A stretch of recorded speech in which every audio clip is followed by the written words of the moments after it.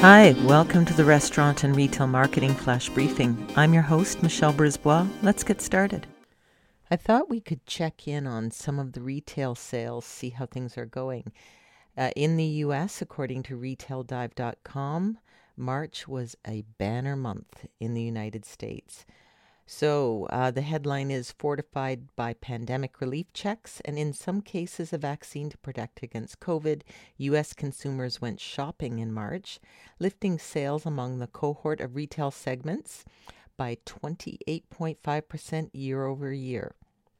Now, this time last year, things were shutting down, so that lift is over a very suppressed number from the year prior.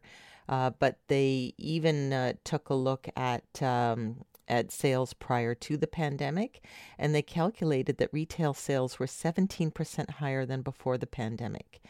Increases haven't exceeded 12% since the 1990s, with consumers still sitting on a pile of accumulated savings combined with the expected reopening of the service economy.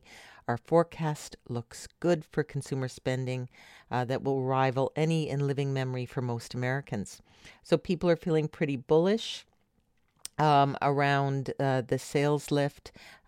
Stimulus might wax and wane, but there was a great jobs report as well in March.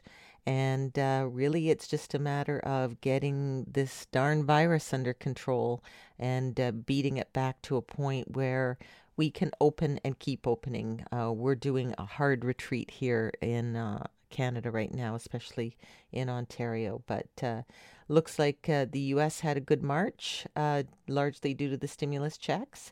And we will keep tabs on that. But nice to see some good news. Talk to you tomorrow. So come on, let's get out.